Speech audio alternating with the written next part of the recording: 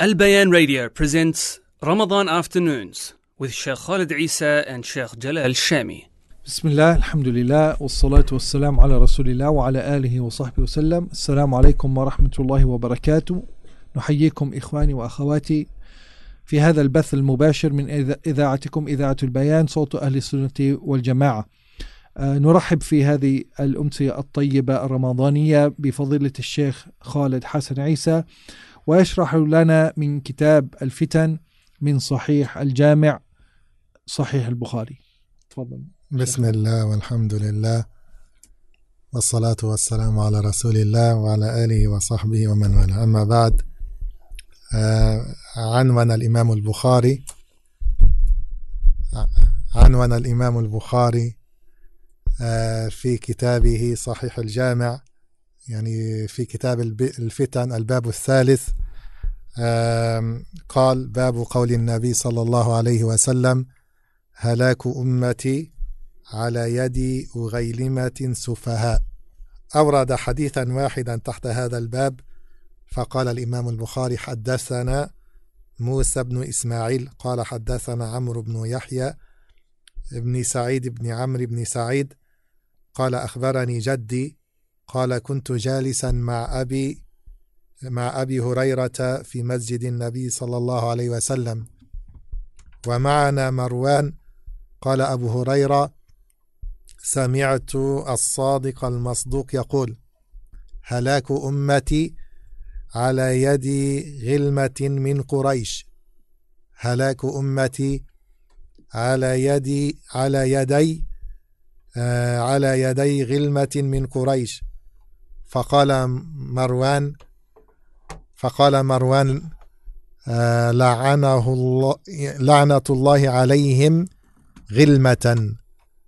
فقال أبو هريرة: لو شئت أن أقول بني فلان وبني فلان لفعلت، فكنت أخرج مع جدي إلى بني مروان حين ملكوا بالشام، فإذا رآهم غلمانا أحداثا قال لنا: عسى هؤلاء أن يكونوا منهم. قلنا: أنت أعلم. هذا الحديث وهو قول النبي صلى الله عليه وسلم: هلاك أمتي على يدي أغيلمة سفهاء. هذا باب الترجمة، باب قول النبي صلى الله عليه وسلم: هلاك أمتي على يدي أغيلمة سفهاء. أغيلمة هي تصغير لأغلمة، إما تصغير لأسنانهم فهم صبيان، أو تصغير لعقولهم وأحلامهم فهم سفهاء، وإن كانوا كبار السن، وهو أسلوب تحقير. فمثل هؤلاء سواء كانوا صغارا في أسنانهم أو في عقولهم وأحلامهم، يهلكون الحرث والنسل ويتصرفون التصرفات المهلكة الضارة. لعلنا نستفيد أن الأمة ينبغي أن تؤمر عليها أهل العقول والأحلام والنهى، وأنه لا ينبغي لهذه الأمة أن يلي أمرها ناس سفهاء، لأن هذا الموقع وهو موقع الإمامة موقع من أكثر المواقع حساسة يترتب عليه كثير من الأمور، إن كان صاحبه ذا عقل وفهم وروية تصلح به الأمة، وإن كان صاحبه سفيها لا يحسن التدبير جر على الأمة كثيرا من المفاسد. لذلك كثير من العلماء يدعو بهذا الدعاء: اللهم ول على هذه الأمة خيارها ولا تولي شرارها، لما في هذا الأمر من الأهمية ولما يترتب عليه من المسائل.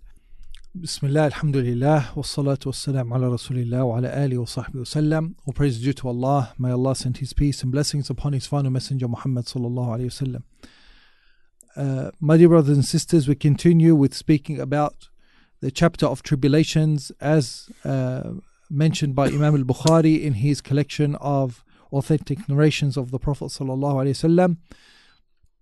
Imam Al-Bukhari mentions in the 3rd chapter and titles the chapter "The Destruction of My Ummah at the Hands of Young Foolish Boys."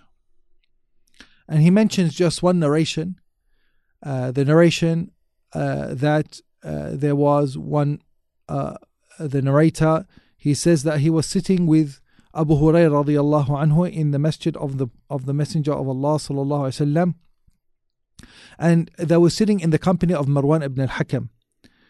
And Abu Hurairah narrates this narration that he heard from the Messenger of Allah sallallahu alaihi wasallam, that he said, "The destruction of my ummah will be at the hands of young boys from Quraysh." And then Marwan said, "May the curse of Allah be upon such people." And then when the clan of Marwan, which is the Bani Umayyah, gained control and authority in Bilad al-Sham, Abu Hurairah radiyallahu anhu visited Bilad al-Sham and he met with Marwan ibn al-Hakam, and he said, and when the youth of Bani Umayyah were there present playing around and so on, and then Marwan said to Abu Hurairah, "Do you see that that these boys, these children, these young boys would be those who were referred to in the hadith that you narrated to me?" He said, "You know best." And as well, that was mentioned in the narration that Abu Hurairah radiyallahu anhu, he said that if you like, I can name the clans by name, family by family. So here Imam Al-Bukhari rahimahullah mentions this title, that the destruction of my ummah at the hands of young boys who are foolish young boys. And the word in Arabic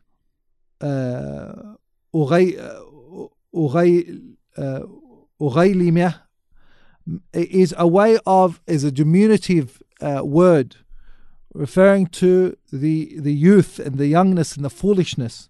And either it means that they're young in their age, or it means they are young in their thoughts and in their wisdom. They're small in their wisdom. They have no wisdom really. And because it is such people who either, whether it's referring to people who gain authority because they are young in age, or because they are foolish and they have no wisdom in the way that they conduct themselves, whether it's the first or the second, they are both destructive to the ummah, because their lack of knowledge, their lack of wisdom, their lack of experience will cause destruction in the ummah. Whereas on the contrary should be the case. The ummah should appoint as leaders and people in authority those of wisdom and those of intelligence, not people of foolishness,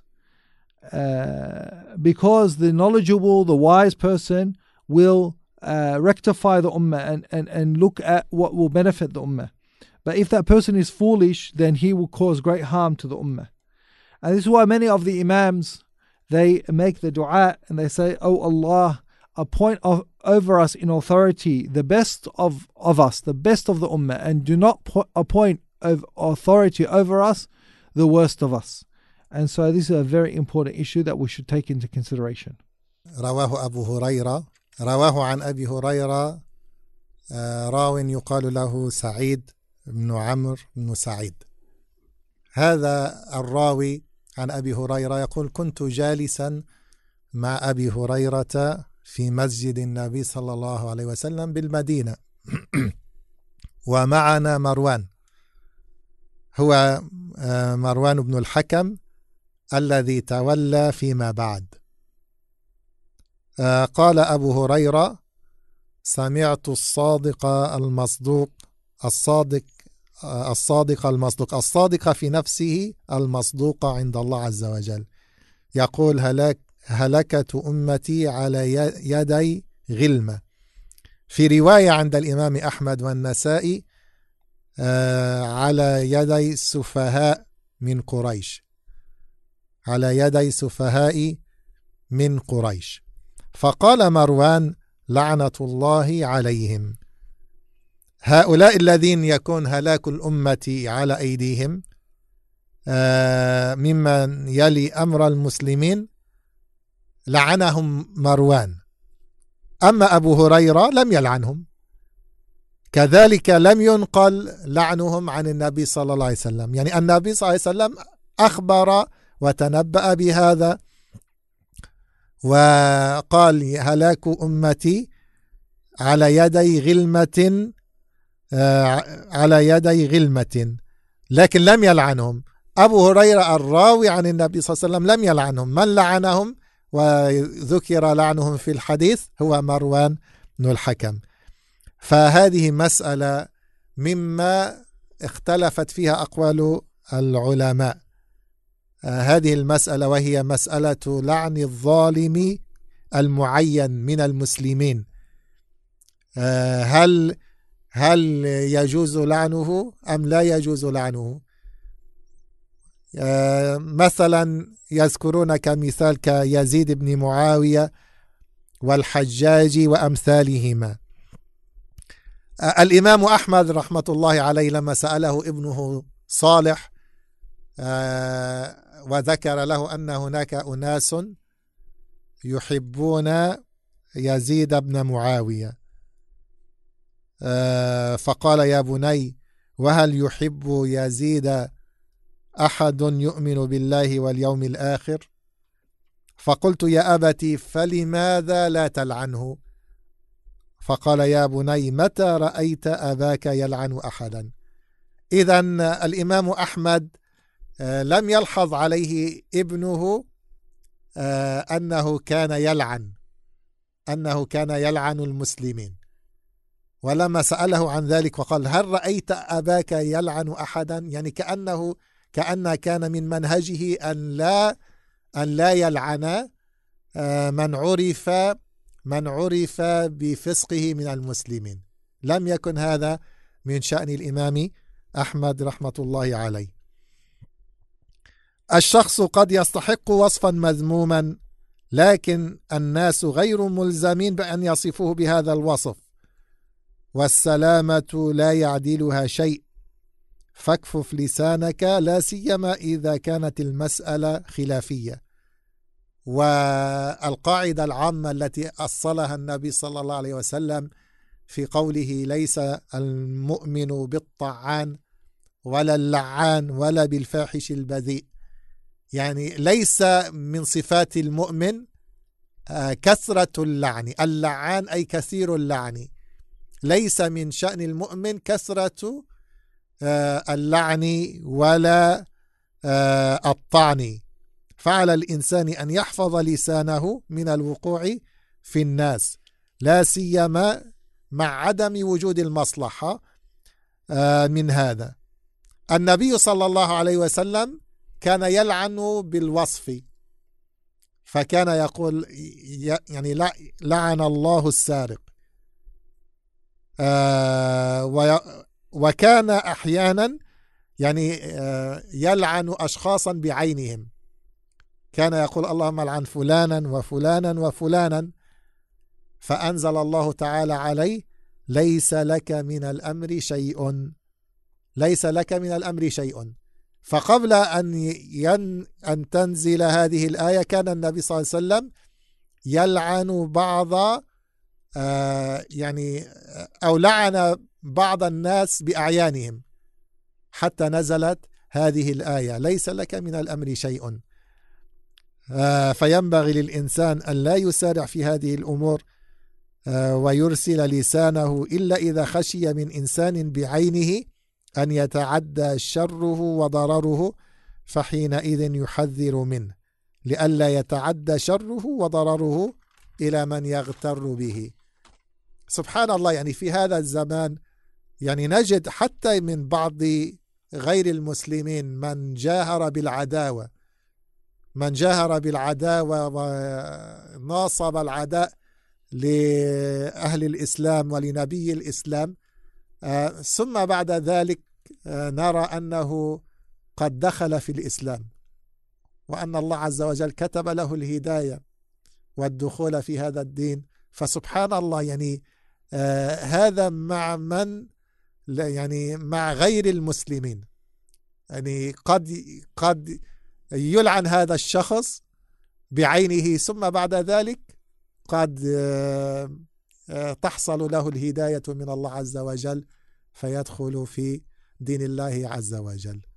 فهذا هو هذه المسألة كما يعني نظرنا، هي مسألة خلافية بين العلماء، لكن نقول على المؤمن أن لا يكثر من اللعن وأن لا يكثر من الطعن، إلا إذا كان هناك حاجة كما ذكر الشيخ أن هذا الإنسان فيه فساد وفيه ضرر على دين المسلمين فيحذر منه ويذكر بما فيه، فقط من باب التحذير، من باب التحذير. So in this narration of Abu Hurairah radiyallahu anhu, and the one who is narrating from Abu Hurairah, his name is Sa'id ibn Abi Sa'id, and he says that we were sitting with Abu Hurairah radiyallahu anhu in the masjid of the Messenger of Allah sallallahu alaihi wasallam, and amongst us was Marwan ibn al-Hakam, and Marwan later on became a governor, but at that time he was just a normal citizen. And then Abu Hurairah radiyallahu anhu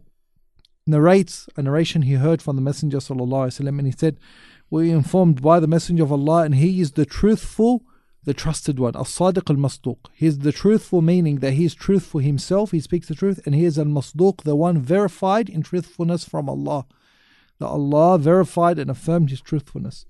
And then he mentions the narration that the destruction of my ummah will be at the hands of young boys from Quraysh. And so Marwan ibn al-Hakam radiyallahu anh, he cursed them. He said, may the curse of Allah be on such people. Abu Hurairah radiyallahu anhu didn't curse them, nor did the Messenger of Allah sallallahu alaihi wasallam curse them. So now we come to an issue. Is it allowed for a person to curse an oppressor from among the Muslims, to curse him by name specifically?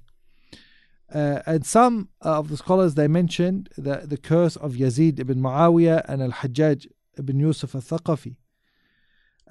There is a story of Imam Ahmad rahimahullah with his son Salih. His son once said to his father Imam Ahmad, I know some people, they express love for Yazid ibn Muawiyah. So Imam Ahmad said to his son Salih, and does anyone love Yazid who is a believer in Allah and his messenger? And then Salih said to his father, then why don't you curse him? He said, oh my son, have you ever witnessed me or heard me cursing anyone ever in my life? So Imam Ahmad rahimahullah, even though he did not support for a person to have overt love of Yazid because of the wrongdoings that he had or the oppressions that he had, but he did not go to the extent to curse him. Nor was this the practice of the early Muslims.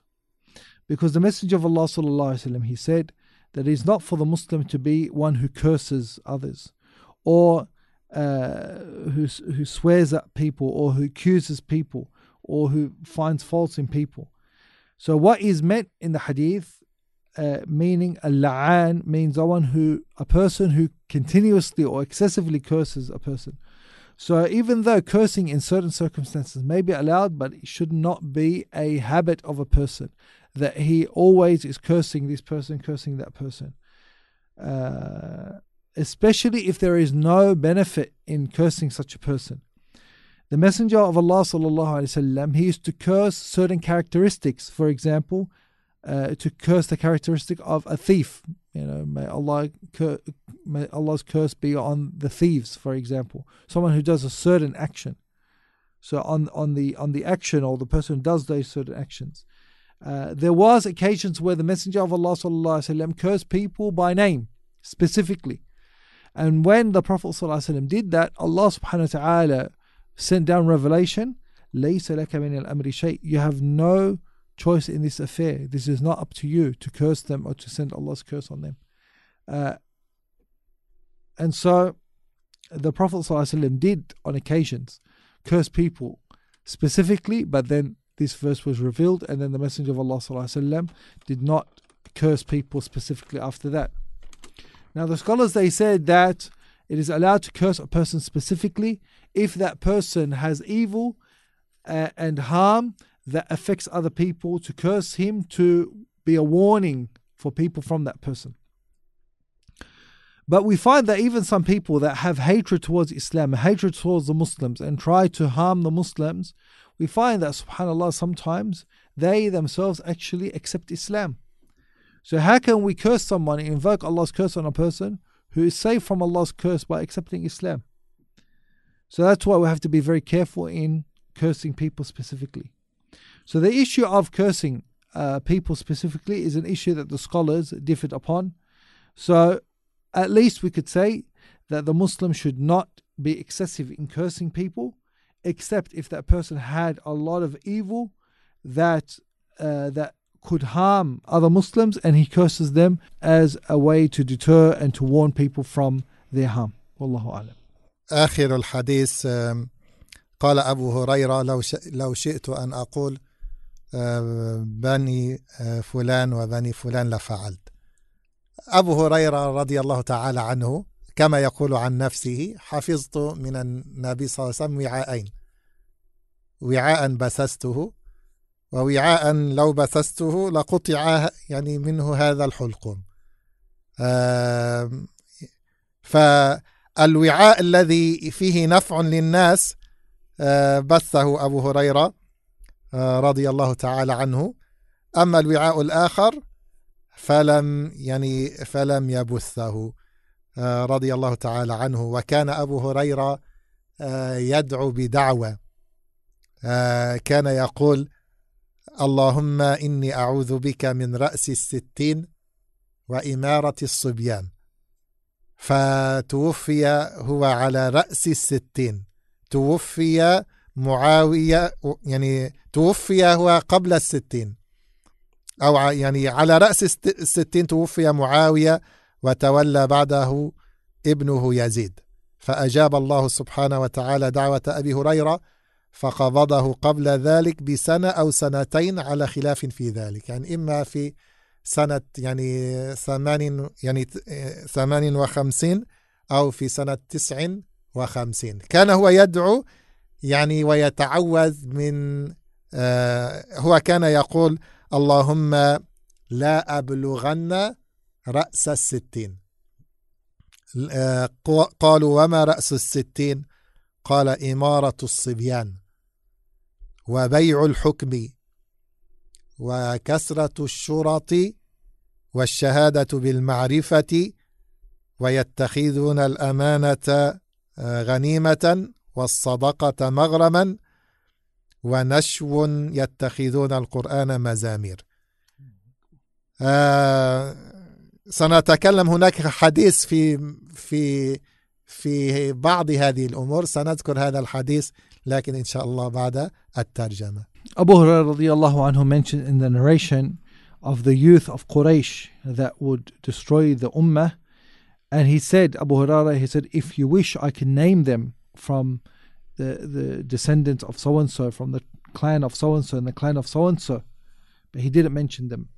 Because Abu Hurairah, it's famously reported from Abu Hurairah that he said, radiyallahu anhu, I memorized from the Messenger of Allah sallallahu alayhi wasallam 2 collections of hadiths. One collection I have narrated, and another collection I withheld, I didn't narrate. Because if I was to narrate it, then my throat would be cut, would be slit from here to here. And Abu Hurairah radiyallahu anhu didn't narrate it, not only because of the hardship that would be brought upon him, but also because there would be there is no benefit in the Muslims in knowing necessarily those particular narrations. And this is why Abu Hurairah radiyallahu anhu used to say, "Oh Allah, I seek protection that I would to live up to the year 60, and the leadership of youths to witness that." And so Allah subhanahu wa ta'ala answered his dua, and he died just before the year 60. So before the beginning of the year 60.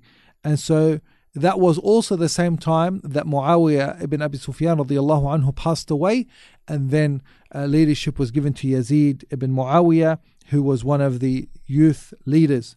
And so Abu Hurairah didn't live to see that. And it's mentioned by the historians that Abu Hurairah died in either the year 58 or 59. So before the beginning of the year 60 of the Hijrah. And they asked Abu Hurairah before he died, why do you ask Allah to take your life before reaching year 60? He said, because in year 60 it will be accompanied by the leadership of youths and selling posts and many police and other issues that we'll discuss later inshallah. I didn't record all of them. جميل أن نذكر هذا الحديث حتى يعني نعلم خطورة هذا الزمان الذي نحن نعيش فيه. النبي صلى الله عليه وسلم قال أخاف عليكم ستا إمارة السفهاء وسفك الدم. إمارة السفهاء يعني السفهاء الذين ليس عندهم علم، لا علم ولا عمل، لا علم ديني ولا تطبيق للدين. أخاف عليكم ستا إمارة السفهاء وسفك الدم، يعني عدم المبالاة بالقتل. وفي هذا الزمن ترى أن القتل انتشر وأن الناس لا يبالون، وصارت المسألة مسألة ليست بهذه الخطورة كما كانت في الزمن الماضي. سفك الدم وبيع الحكم. بيع الحكم يعني أخذ الرشوة على القضاء، أو يعني وضع المال يعني واستخدام الآن ما يسمى بالمحامين حتى يصل إلى ما يريد. تدفع أكثر تصل إلى ما تريد. لم يعرف يعني في الماضي هذا الأمر كما هو موجود الآن. وهذا الآن معروف. يعني إذا كان الإنسان صاحب مال كثير ودفع أموال كثيرة يخرج من أي مشكلة من خلال يعني دفع المال. إذن يعني وبيع الحكم وقطيعة الرحم. انتشرت قطيعة الرحم أيضا في هذا الزمان. ونشوا يتخذون القرآن مزامير. نشوا يعني يحضرون صغار السن ليأموهم في الصلاة، ولو لم يكن معروفا بالفقه والعلم. بس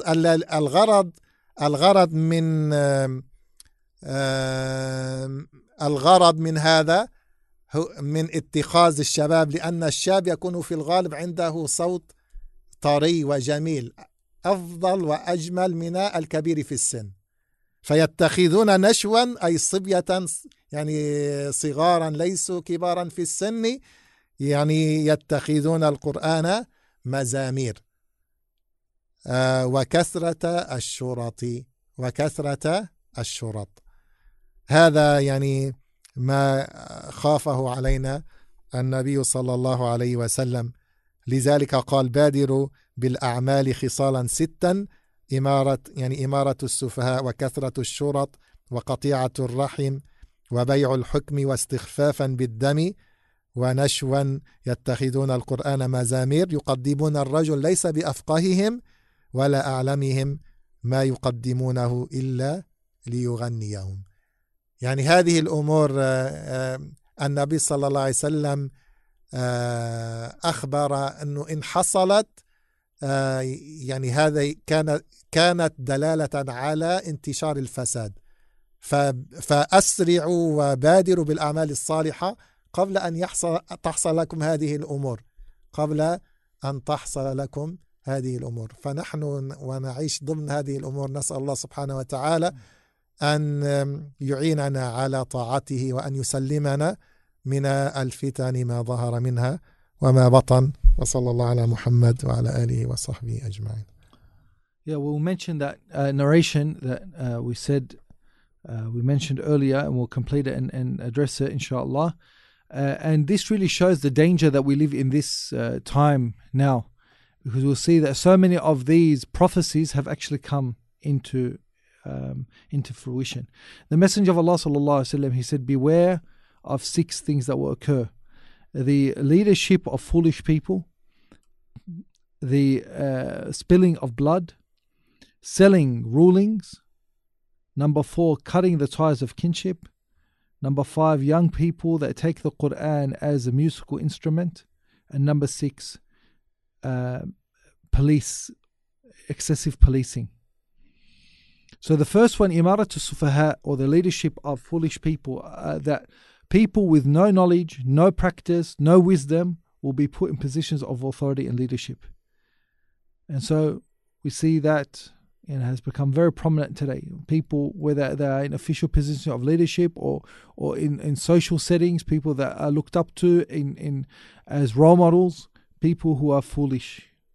Number 2 is the spilling of blood, meaning that blood will be spilt for no good reason, just arbitrary, without caring. People will kill and they don't care. There is no consequences, or they don't care about the consequences for very silly reasons or not good reasons, that blood will be spilt. And we see this is occurring as well in these times more and more.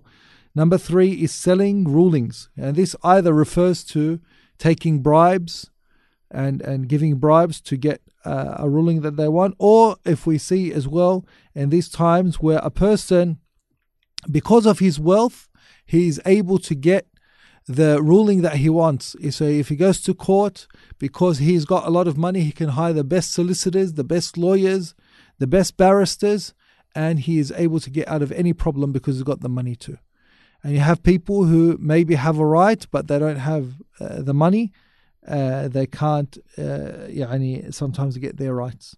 So يا شيخ جلال في الزمن الماضي أنه الأمور لم تكن على هذا الوجه، أنه يحضر المدعي والمدعى عليه أمام القاضي، وكل يعرض قضيته على القاضي، والقاضي يحكم بناء على ما يسمع من كلا الطرفين. لم يكن هناك من يحامون عن المدعى عليه.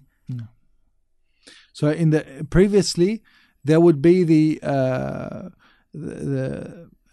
plaintiff and the defendant, and there wasn't. And they would stand, the actual plaintiff and the actual defendant would stand in front of the judge, and each would speak their side of the story, and the judge would judge.